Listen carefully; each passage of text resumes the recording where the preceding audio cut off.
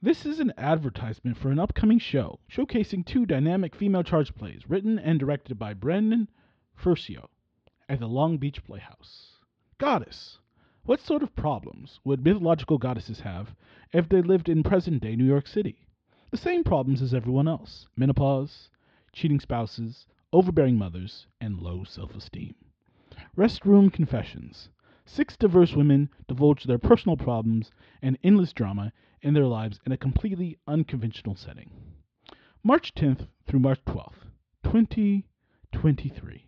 Hello, I'm Patrick Chavis, and you're listening to LA Theater Bytes review of Clybourne Park, playing now at the Costa Mesa Playhouse, January 20th through February 12th, 2023. Clybourne Park is the story of a house set in Chicago, and the play documents 2 days, one in 1959 and another in 2009, where debates over the house and the neighborhood continue to rage over race, class, and politics. While it's not necessary to enjoy this play, Clybourne Park is a spin-off of the 1959 play, A Raisin in the Sun. From the get-go, the writing in this play is not just good. There's some excellent writing in this play, and its concept and structure are familiar and effective. The writing feels like an old friend. There are no more surprises because you know everything you could know about that person. The play covers a true and honest depiction of biases, racism, and classism, and contrasts them in a very accessible fashion. Even though the conversations are well done and amp up the drama, it's not enough. The conversations are mostly surface level. Unlike the material this play spun off from, this play lacks something penetrating that stays with you after you leave the show. The set. There are 2 acts in this play, and you have a different set for each act. In the first act, set designer Michael Cerna has constructed a living room set that would appropriately sit under the caption of vintage. It's a spacious set, and at times there are up to 6 people on stage, but it never looks cramped or in the way.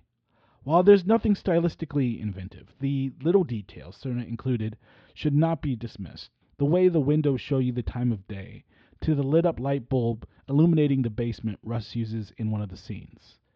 In the second act, the house has been stripped down and looks to be in preparation for some kind of construction. The acting. The show is double cast, so all of the actors play 2 parts in this show, and I enjoyed both characters from actor Cody Aaron Hanafai, who plays Carl and Steve respectively in this show. While Cody made both characters distinctive through his acting, the audience was able to notice similarities between the 2 characters despite the 2 existing decades apart. What impressed me about this individual performance from Hanafai is how convincingly he could express such dated, backward ideas without outwardly appearing malicious. You hate this character, but you're also like, what will he do next? The character exemplifies the lengths some people would go or will go to keep things the way they are, even to the detriment of others. Mia Josmovic plays the characters of Bev and Kathy in this play. Josmovic is a chameleon of sorts, as her portrayal of both characters was so understated. Like her co-star Hanafai, she was able to link her characters together through a performance on stage. Costa Mesa Playhouse's Clybourne Park is an excellent night of theater. I give Clybourne Park at the Costa Mesa Playhouse an 8.7 out of 10. It's a great show. LA Theater Bytes recommended. Thank you for listening, and thank you for supporting LA Theater.